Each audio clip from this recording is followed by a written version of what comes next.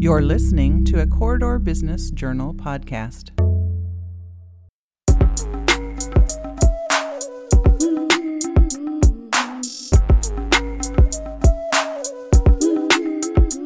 It's time for straight talk about diversity, frank questions, honest answers, and real insights. It's Diversity Straight Up, brought to you by Green State Credit Union, with your hosts Sadika Bodka of Nikea Diversity Consulting and Anthony Arrington of Top Rank Professional and Executive Search Firm.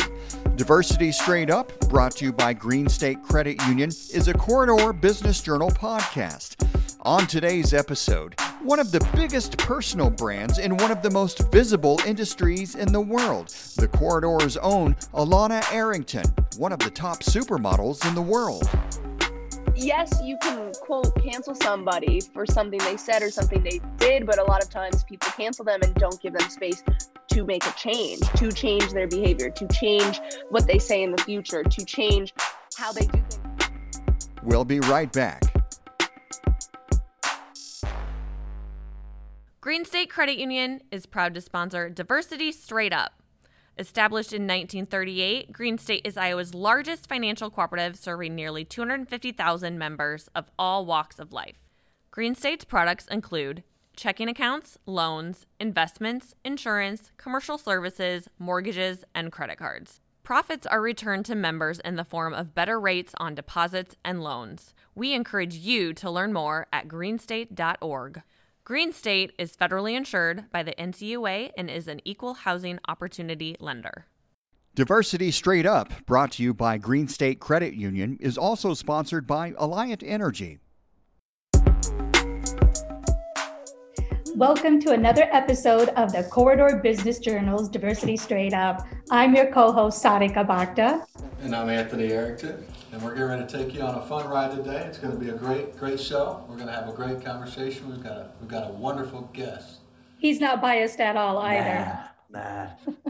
Before we get to this wonderful guest of ours, Alana Arrington, something's been on our mind. At least something's been on my mind. There's something on my mind. It's January 20th. Well, yes, January 20th, and I'm looking at our listeners here and thinking about the big date of January 20th. What's on your mind for January 20th? I think about it's Inauguration Day. It's a historical change in our country. And change aside, when I look at the diversity of the cabinet coming in and the leadership coming in, it excites the heck out of me. From a personal perspective, feels like we're going somewhere. And that's exciting to me. I agree with you. I think about the diversity of the cabinet and leadership, but I also appreciate the fact that President-elect has been very intentional about diversity in terms of surrounding a team that is diverse yet qualified. Yeah. And I guess this would go for any leaders that would look at this initiative. Yep. Who's part of their A team? Right. Do you want everyone that looks like you, Anthony? No. Yep. I want to know. I don't want everybody to look like me. I'm too pretty anyway. No, but there's intentional about diversity and quality, right? Yes. It's not just for diversity's sake. These are talented people, and that's what's exciting, right? Yes, and you can find the talent. And I think about what we also share with our clients that we work with a lot is that you need to be very intentional, be very strategic about it, but it's not at the expense of them not being qualified. Yeah. Just means how do you diversify your pool a little bit more so that you can get more candidates, so that you can look at getting diversity. Yeah. It's not going to happen overnight, but if you're intentional about it and very strategic about it, we can make some headwinds in this. So we could talk about politics all day long, Cedric. I know poli-sci major over there. We love talking about it, but actually something's on our guest's mind. I wonder what our guests are thinking. For our listeners, I want to share a little bit about Alana Arrington. She's an American fashion model, born and cornbred in the beautiful state of Iowa. Growing up, it appeared that she would be anything but a model, as she excelled in school and sports. She was first introduced to her mother agents, Jeff and Mary of Mother Model Management at the age of 14, and she signed with them a few weeks after her 15th birthday. After signing with Next Management and spending 2 summers in Los Angeles building her portfolio, Alana moved home to switch from public to online school. And in January 2016, she moved from Iowa to New York, and to be specific, New York City. Within 2 months, she had signed worldwide with Next Management and exploded on the fashion scene after walking a total of 50 plus shows for her debut season. That's just phenomenal, okay? This includes Louis Vuitton, Chanel, Off-White, and Celine. Alana has since worked on editorials and covers for Vogue, Elle, Harper's Bazaar, Maxim, and Allure. She's also done campaigns for Stella McCartney, Fear of God, Ralph Lauren, and worked with major commercial brands like H&M, Forever 21, Urban Outfitters, Aldo, and Mango. Alana has also been blessed with the opportunity to grace the Victoria's Secret fashion show runway for 3 years. Alana currently resides in New York City with her sister, Amaya, who is an aesthetician specializing in facial skincare, which is right up Alana's alley. Alana, this is such a beautiful and impressive bio of you, which I probably doesn't even cover the tip of the iceberg, but welcome to DSU. Thank you. I'm happy to be here. Well, Alana, share with us and our listeners a little bit about you, your background here, born in Cornbread. I love how you say that, born in Cornbread in Cedar Rapids, Iowa, and then going from here to New York and around the world to the runways of the fashion industry and model industry. Yeah, well, I grew up in the southeast side of Cedar Rapids. So I grew up going to Erskine, McKinley. I went to Wash, so I'm a Warrior. Like growing up, I was a pretty active kid. I played like every sport with a ball. Everybody thought I was a tomboy, that I was going to be a WNBA star or something. And then high school, or probably like middle school, rolled around, and I got a subscription to 17 magazine. I remember through like the middle school magazine sale thing you got, and I was getting my first 17 like magazines, and I was like, oh wow, this is cool. Like, ooh, this is cool. They're so pretty. They're so cool. And everybody always told me like I was tall and skinny, and I was seeing all these girls that were tall and skinny. I was like, I could do this. Like, so I don't even really remember how, but I ended up finding Mother Model Management, who's now my mother agency, on Facebook or Instagram, one of the two. Followed them on everything I could and started keeping up with all the things they were doing. And at the time they were working with Karlie Kloss, who ended up being, this mega star, went off and married a Kushner, which is an interesting turn of events. But I saw her rise to fame, and I was like, cool, well, she came from the Midwest. I could do that too. Like, so then I just had all these kind of like green lights in that direction. And then they had an open call. And so my mom drove me and my best friend, Nicole Gearhart, who's also a Warrior alma mater, drove us to the open call, and we went in, and I just remember like coming out, and I was like, I don't think they liked me, because Jeff didn't say anything to me, and Mary was really nice, but I just felt like she was being like nice to whatever, play the part. And then I signed with them, and it kind of started slow. Like I was in LA for a period of time, like in between school. And then I would drive to Chicago on the weekends, like my mom or my dad, whoever could, would drive me to Chicago on the weekends to do whatever work I could in between school. And then, I don't know, I was kind of like about to give it up. And then I moved to New York. New York was kind of my last shot. And so I came to New York with kind of like, I was like, I don't really know if this is going to work. Maybe it's just like another like chance to get away from home at the time. Another excuse to get out of CR. And then it ended up working just how I wanted it to. And yeah, 7-8 years later, I think I'm still doing it. So yeah. Talk about some of the barriers you face growing up, from a diversity perspective. Or once you got into the industry, what representation looked like to you, before, and do you see models like you on the runway today? So as you think about growing up and some of the the barriers or the personal hurdles you face. Can you talk about some of that? Yeah. I mean, well, like just one, like being a biracial kid, like in any sense is interesting, like just growing up, because you learn like you're not 100% this, you're not 100% that. So like your whole like childhood is like, well, where do I fit? Like, what am I? Where do I fit into the picture? Because they're all over here saying, well, you're not us. And they're all over here saying, you're not us. So then you're like, well, what the fuck? So like a lot of like being a kid was being like kind of not like the oddball out, but like just felt a little bit like out of place. So then got into fashion, and fashion literally just forces you to be so out of your comfort zone that like, you know, you have no choice to get used to it. So it was something that became easy to me because, you know, I grew up with that as like, you know, another shield patch on my armor. And then you talk about, you know, being a biracial woman in a mostly predominantly white dominated industry.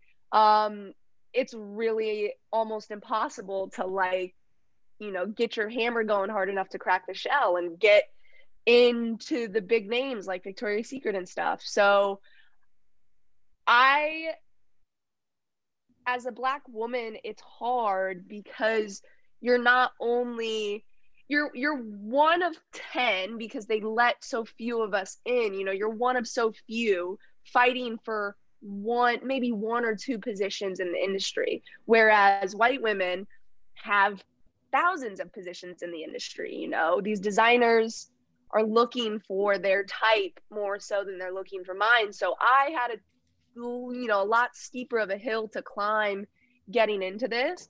So there were ways that I accommodated. And one of them was just being a friendly person.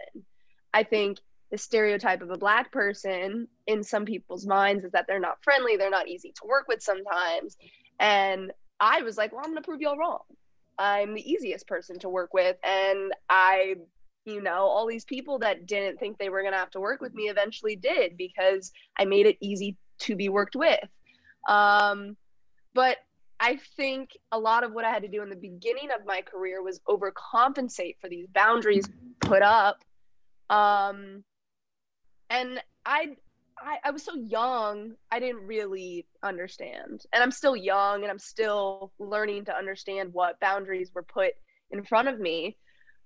But as a young kid, I was just like, this is just fun to me. And so I didn't really, like, the whole start of my career was not really seeing this as this uphill battle. It was just fun. It was like a whole party this whole time. And then I got to almost the top of the hill and I was like, whoa, that was like a really tough crawl up. Like, that was hard. But yeah, I mean, it goes back to being a kid. Like, I learned to kind of just like look beyond that and see my place beyond those boundaries and just get there. So you had mentioned that in this industry being white, male dominated, and you had answered one of the questions I had, why? Is because the designers were looking for a certain type. Do you think that that has changed now that you made it to the top and that they know you, Alana, and because of all the various brands you have worked with, that they want to cater to you now? Do you feel it's switched, that they ask you, Alana? I mean, I can speak from, like, there was a generation of girls who are now some of my closest friends in the industry, a lot of mixed race girls, and we all came in at around the same time, and we're tight-knit crew because we had to protect each other. Like, we had to get to the table and then make space for the rest of us. That was how we, individually became a collective and made space for everybody. I think the rapid change you've seen in the last probably 10 years in the industry has been girls finally going, well, we can't do this just individually. We all have to come together, because these designers clearly are not going to recognize us as individuals. But if there's a whole crew of us, they can't ignore us. And I think, like, going into what you were saying, designers now obviously look for a lot of different things because they're forced to. Their customers are looking for a lot of different things. Customers want to see themselves in a lot of these pictures, and they won't shop with brands that don't show these other, these various customers. And so I think designers that didn't want to make that change were then forced to make that change because they were going to lose money. And there's still some out there that don't make those changes, and that's on them. That's their choice, and that's, the hill they want to die on. But yeah, it's definitely like, it's a powerful thing. Like, we had to go, well, if one of us is going to get there, we sure as hell can all get there. If all these white girls can do all of this, why can't all these black girls do all of this? Why can't anybody else? And so we didn't take shit, and we made it known that we were going to get our place. And, one by one, now you've got girls going to get perms to get hair like us, and girls going to get spray tans to get hair like us, because they're seeing us and they're going, I want to be that. Absolutely. Representation makes a big difference. And when I think about the unattainable standard of beauty, and that's always been focused around European standards. Totally. Yeah. And I remember growing up here in America, looking at a foundation, I had to blend a couple of bottles of foundation to even get to my skin. Yeah, you had to use the bronzer as your powder because they didn't make powder darker than light.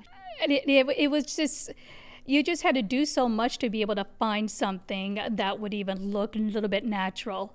But we know that we're seeing a lot of brands, and in recent years, we've seen brands like even Victoria's Secrets. They've had a downturn in the fashion industry. It's also led to, cancellations of some of their world-renowned shows, as well as closing of some of their stores. There's still a lot of controversy when you're thinking about, surrounding beauty standards. It's not diverse enough. It's not representative enough. So, as a former Victoria's Secrets model, can you talk about, diversity topic related to, or relative to, I should say, Victoria's Secrets or the industry in general, and how the perception of diversity in the fashion industry has positively impacted businesses? Because you just indicated that those who are going to pivot and cater to new markets, they're going to make money, right? Because that's a purchasing power. So you're seeing a more strong trend going in that direction now? Yeah. I mean, just like you were saying, I think a lot of these brands, designers, creative directors, anybody in fashion is realizing that without the change, their business is going to take a blow. Victoria's Secret was obviously one that was on a mega platform where the reality of, something mega collapsing under decisions to not include certain people in this world, it played out on that scale, and people were able to see it and finally see into this mystery of fashion and what's going on, on the flip side of things.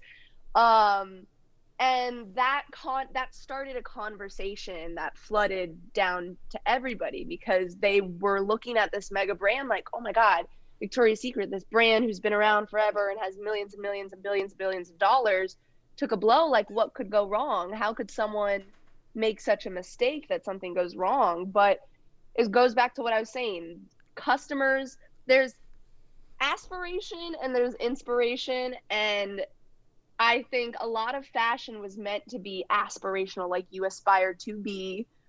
But I think now it's becoming more inspirational, where it's just inspiring people to be themselves more so. Like, when I think of what I saw in 17 magazine, it was like, oh, I want to be that so bad. But now it's like, these things, you're seeing these people and these expressions of people because it's supposed to help you express that part of yourself. So I think these brands take a blow when these customers are shopping online or whatever else in their magazines, and they're not seeing themselves. They're going, well, I can't wear these clothes, or I can't wear this makeup. Like, if the white girl's modeling it, I can't, who knows how it's going to look on me. So I know from personal experience, if I'm shopping and I don't see someone who looks like me, I'm not going to buy the clothes, because how do I know it's going to look good on me? I don't. Alliant Energy is a place where I can create the future, where my skills, creativity, and new ideas make a better tomorrow. I help deliver the energy powering moments that matter to you. It's where we care about the environment and our neighbors, a place where my talents and skills grow. My job isn't a job, it's my passion, my place, my purpose, because I am energy. See how you can put your energy to work at alliantenergy.com/careers. I think your industry, the fashion modeling industry, is so reflective of what we see in the business world, in the broader business world, in the corporate world, and what we are trying to get across to many of the individuals and organizations we work with is that the demographics of the world are changing. We're globalizing, and if you're not looking at your customer base today, tomorrow you could be out of business, and that's so prevalent in your industry. The other thing I wanted to touch on, Alana, you mentioned we talked about we talk about values a lot in business, and how employees that are impactful in their organization, it's because their personal values align with the values of the company, and perhaps ultimately the values of the community that they live in. And when those three values intersect, you have such a productive organization. In your space, can you talk about your experience having to go to work and work for an organization that you didn't share the values with for whatever reason? Maybe it was the type of clothing or the atmosphere they shot in, the way they treated employees. Can you talk and how you manage through that as an employee? Because I think all leaders and all employees want to know how to be better at that, and some of them don't know how to deal with that. I mean, in the setting of work, like when I run into obstacles like that, I'm pretty upfront about it. I think one blessing of my industry versus other industries is I kind of get the pass with the diva card. And by diva, I don't mean true diva where I'm throwing a fit because someone's not, blowing my hair correctly. I mean diva, I can snap at somebody for some shit they said to me to my face. Right then and there, I can handle the situation. Now, there have been times where I haven't handled it like that, where I'm working with a client that could literally make or break my bank for the year, and I have to bite my tongue and I have to go back to my agent and handle it with them. And I have to go, hey, this is what so-and-so said to me, or this is how this played out on set. And I have to let them handle it behind the scenes because it could literally ruin my career. I mean, these people, fashion, they'll break you down. Whereas I think in other industries, you have HR you go to, or you have your manager or whatever. I don't really get that. I get blackballed sometimes if I say something wrong. So I do occasionally have to be cautious about how I handle situations in those settings. Yeah. But I do get, I will happily, if someone makes a comment that's just blatantly disrespectful, whatever, I've made people cry on set during election year. I have made people, walk off, storm off, yell in my face, spit in my face, whatever, because some things do have to be said and addressed because it's human decency. Well, Alana, you had indicated that in your industry, there's a big concern about being blackballed. And, it's no different than if you're looking at corporate America or if you're looking at fashion and modeling industry, it's still an industry. It's a big dollar business, right? And even in corporate America, if you are having, a couple of firms that are the powerhouses, you can easily get blackballed from working at any of them, right? That power is so palatable. Mm-hmm. It can, even if you have an HR, even if you have a manager, if it's such a toxic culture, it will permeate. Yeah. And that is when individuals feel disengaged. I do want to ask you, in terms of cancel culture, this is what kind of popped in my mind right now when you were do you think cancel culture is something that should be embraced, or do you think it's something that people have really taken it to one extreme much more than the other? You want to talk a little bit about that, especially from your perspective in your industry? Yeah, I believe it's taken to such an extreme. I mean, I think it's a way for, people that sit behind their keyboard to feel the power that they think they have by quote unquote canceling someone. Now, given the context of it and anything, you have to take that into account. People are making sense a lot of times and they're trying to cancel somebody, but there's a lack of logic there. Like, it's very childish in my eyes.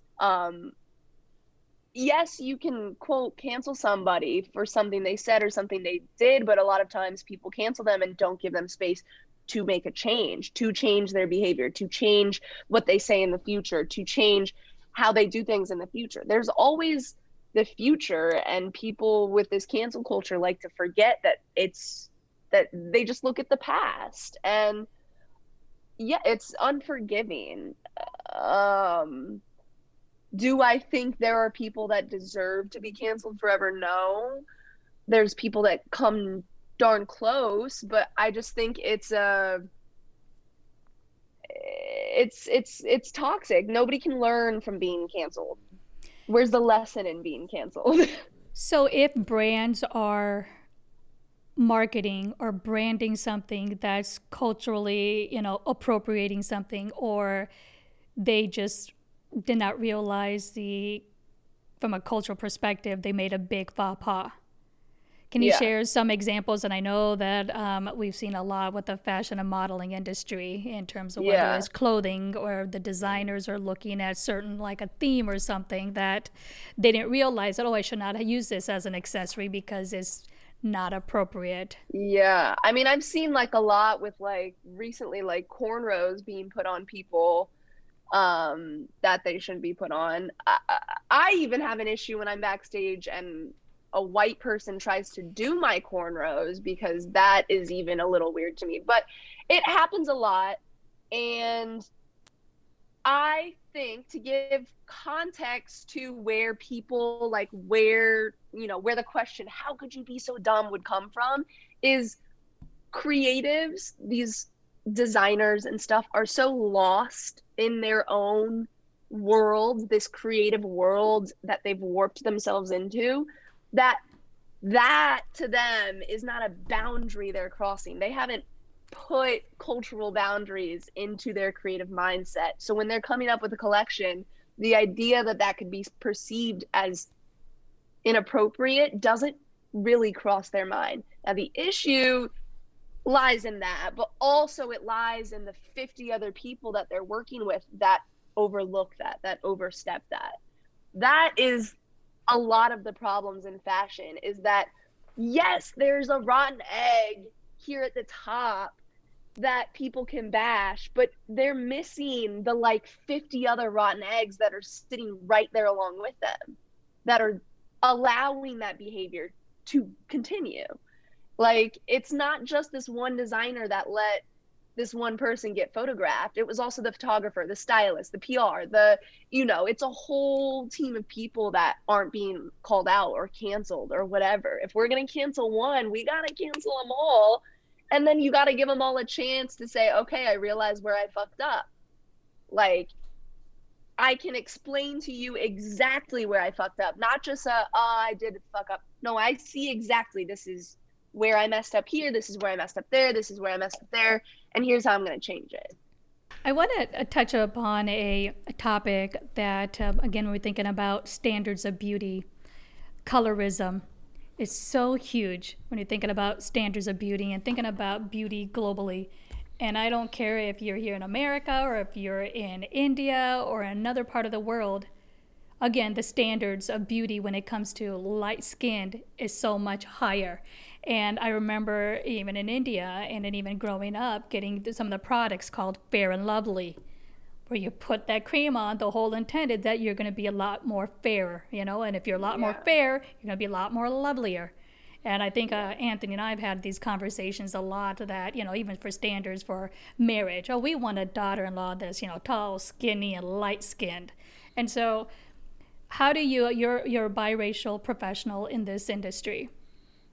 And from, being biracial, light-skinned, what have you seen from a colorism perspective that you feel like you can be a big advocate for? Well, to start out, a lot of brands, when they're claiming that they're being diverse and inclusive, they love to use this token Black girl. And I'm always the token Black girl because I'm passing for whatever they want me to be in the moment. Being biracial, they can make me Latina here, they can make me white there, they can make me Black here. they can dress me up to the part pretty damn well. And so a lot of the ways I see that being done is I am the token girl. I am the one girl included in a cast of however many that's Black, so that they can check the we were diverse off the, you know, list of boxes. And it's a big problem because I am not anywhere near representative of the entirety of the Black community. I am a sliver way on the left side. Way on the left side. So to even think that I am representative of all these other women, all these other young girls, is so damn disrespectful. It's even more rude to include me as a token girl than it is just not do it at all. So then they know to just not even waste their time with it, you know? So I always have a problem with that. And I make sure I tell my agents, because again, that goes back to, I can't always say it to these designers' faces and stuff. But I make sure I tell my agents that, yo, that makes me uncomfortable. Like, that's not okay. That's not okay. And there's even some ways, you know, they phrase it. Like, I'll find out I didn't get a job. And it's like, oh, they went with so-and-so instead. And I'm like, oh, so they went with the other, got it. Okay. They went with the other token. You know, they cycle through. And on the flip side, there are a million brands that are great and are so on the other side of being inclusive that, you know, they only have a Black cast. And that's incredible too, because then we finally get a space to all be together and represent something beautiful. And, you know, you get to see all that Black magic or whatever work. But yeah, it's interesting. So if you had to give a grade to the fashion and modeling industry, A through F, where does it sit right now with equity, diversity, inclusion, and engagement? And we've talked a lot about different issues on this episode. I'm going to give it like a D+, because like I said, there's the token person that's in front of the camera. You don't see anything else going on behind the scenes. They got a lot to work on behind the scenes. Fair enough. I think you're raised by parents and a dad that, you know, taught you how to grade in a fair, equitable manner. For our listeners out there, I don't think we even shared this, but Alana Arrington is my wonderful, fabulous co-host Anthony Arrington's daughter. But I know Alana is her own person, so we didn't want to, you know, bias the episode earlier off the bat. No, we didn't. I wanted to at least acknowledge it, you know, at least some point in the show today. Yes. You can't tell by our eyebrows. Our eyebrows look similar enough. I'm very proud of her. I'm very proud of her. That is hilarious. So Alana, my dear. Yes. What advice would you give to other young women? Just don't shut up. Like, people, like, fashion really likes to try to shut you up, because it's the easiest way for them to get away with things. But the louder you are, the more in their face you are about things, the more success is going to come to you. The more people are going to flock to you, because I think everybody's flocking to someone right now that's claiming their space, claiming their time, claiming their respect, whatever you want to claim, you're claiming it and they're flocking to it. Yeah, so don't shut up. Stand your ground, make your place known. Bring yourself to work. That's what she's saying. Got to bring yourself to work. Yes, and we say that all the time, is that in order for individuals to be productive is bring their whole self to work. Yes. And celebrate the unique diversity that you have, right? I Yes. liked how Alana said that earlier. Celebrate your unique self. Yes. All right. Well, Alana, we're going on to another segment. Is another favorite. I have so many favorites here. What's on our listeners' mind? What's on our listeners' minds? All right, so we always like to be able to hear from our listeners. And so listeners, please send us your comments, suggestions, questions to info@diversitystraightup.com. We have a question from our listener. And Anthony, you want to read our listener's name and the question? So Alana, this is a question from one of our listeners, and we'd like for you to answer this question if you don't mind. This is from Robert, and Robert's from Idaho. And Robert says, how do I have a conversation with diversity? How do I have a conversation about diversity with my coworkers as I feel uncomfortable and I'm afraid of saying the wrong thing?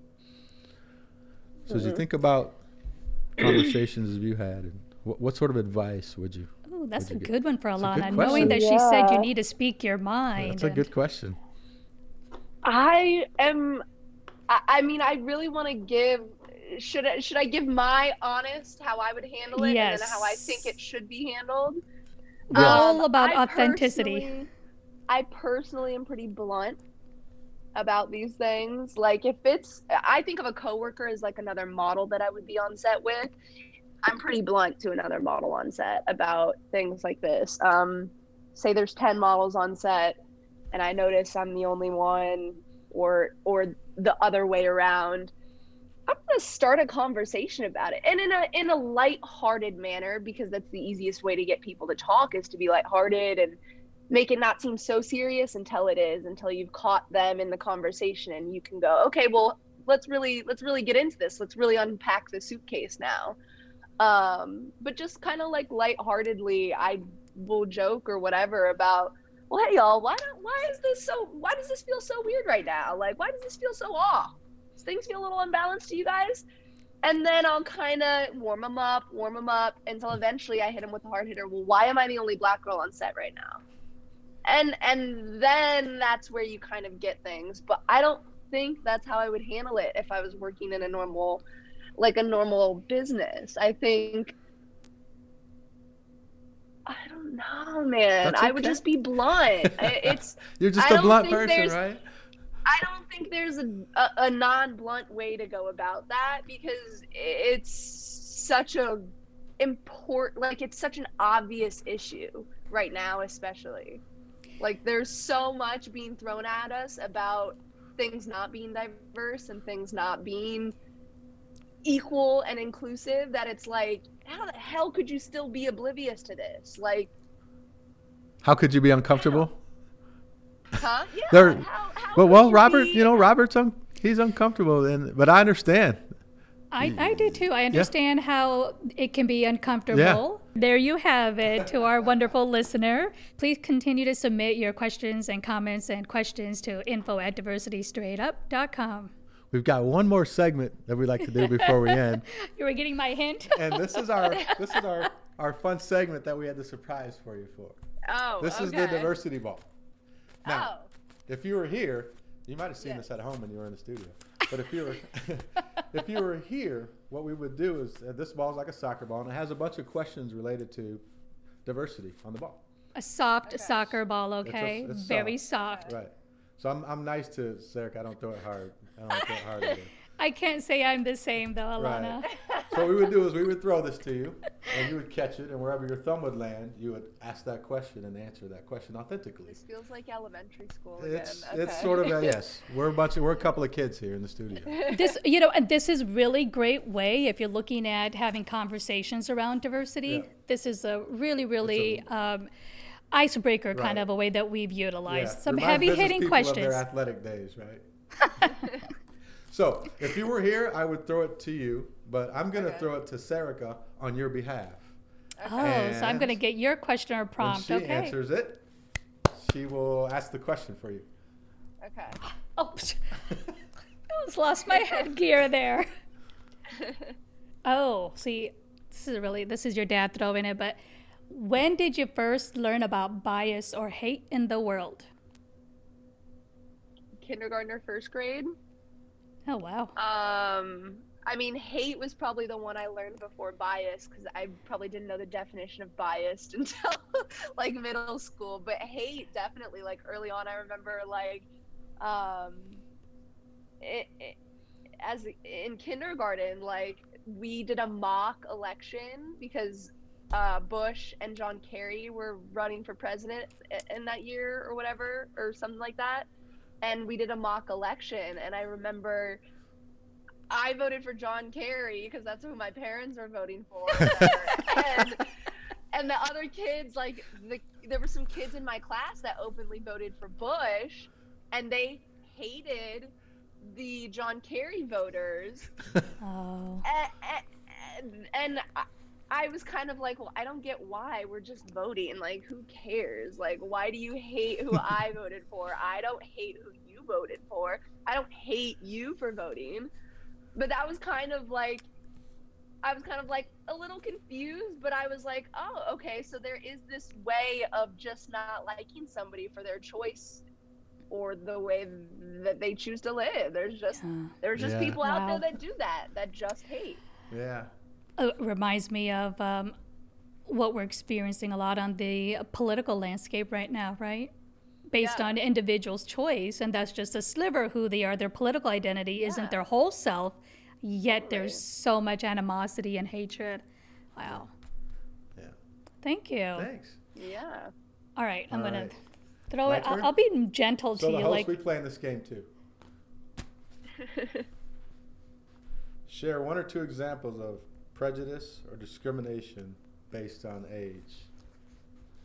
Well, I personally believe there's one example. There's two examples. One's in sports. It amazes me that a 17-year-old kid has to go through certain regulations to become a professional basketball player. But a 14-year-old kid can turn pro in golf. Wonder why that is. So that would be an example of a systemic issue, I believe. That's an interesting one, Anthony. All right. Ready? Here be nice, so, be gentle, be kind. Describe the messages you received about race when you were growing up. I don't know if I shared with our listeners on DSU this or not, but growing up in the Quad Cities, so Alana, I'm born in India, came to the States as 19 months old, and I was in San Francisco, Oklahoma, and Nebraska, and ended up in the Quad Cities, which is half Illinois and half Iowa. Together, all those cities are called the Quad Cities, and I was on the Illinois side. I was there from second grade on all the way through high school. I was the only Indian, save my siblings. I know you're tight with your sister. My siblings and I, we're not that tight in school there, okay? But I remember it was in elementary. I had a friend, a white boy who came up to me, a friend of mine, and he's like, what kind of an Indian are you? Are you a dot-head Indian or a featherhead Indian? And that was, thinking about race, that was one of the messages that I received. I had no idea what he was talking about, first of all. This we call bindi, but of course, he's thinking dot head, and the featherhead is for Native Americans. Yeah. And so that was one of my first earlier messages about race that I received. Yep. Wow. Well, I think we have reached the end of our episode. We truly, Alana, as your dad, I humbly appreciate your time today, spending with us, giving us your perspective on diversity, equity, inclusion, and engagement. So, what last piece of advice would you have for our listeners to help them enhance their journey as they go through equity, diversity, inclusion, and engagement in their lifetime? Be blunt. I'm sorry. That's like my best piece of advice. There's not a lot. I think be blunt to people. If you're feeling uncomfortable or disrespected in any way, just be blunt about it, because people really can be oblivious to their position in the world, in their mind, whatever, and sometimes it takes someone giving them kind of that hard wake-up call of, oh, whoa, okay, to make a change. I think be blunt always. Well, thank you very much, Alana. We appreciate your feedback and insight to our listeners. Thank you, sweetheart. Thank you guys for having me. Thank you for your time. We enjoyed it. Thank you, and safe travels to wherever else you're jetting off. We appreciate you taking the time in your busy schedule here, Alana. Pleasure getting to know you. You too. Thanks. You've been listening to Diversity Straight Up, brought to you by Green State Credit Union. Additional support provided by Alliant Energy and the City of Cedar Rapids. For more from the Corridor Business Journal, please visit corridorbusiness.com. Thank you to our listeners, as we wouldn't be here without your support. Help us grow our subscriber base by sharing our show with others. Love this new episode of Diversity Straight Up, brought to you by Green State Credit Union? Then head over to the most popular podcast audio platforms to describe, rate, and review us. And check out our other episodes while you're there. Catch us on our next episode, which drops monthly. We'd love to hear from you. Hit us up and send your questions, comments, and suggestions to info@diversitystraightup.com. Remember, wherever you live, work, and play, our backyards are increasingly global. It's not enough to simply be a leader. Be a global leader by leveraging diversity with equity, inclusion, and engagement. And share your journey. This may empower others to be bold change agents. Be courageous, be authentic, be vulnerable. Diversity Straight Up, brought to you by Green State Credit Union. Keeping it real.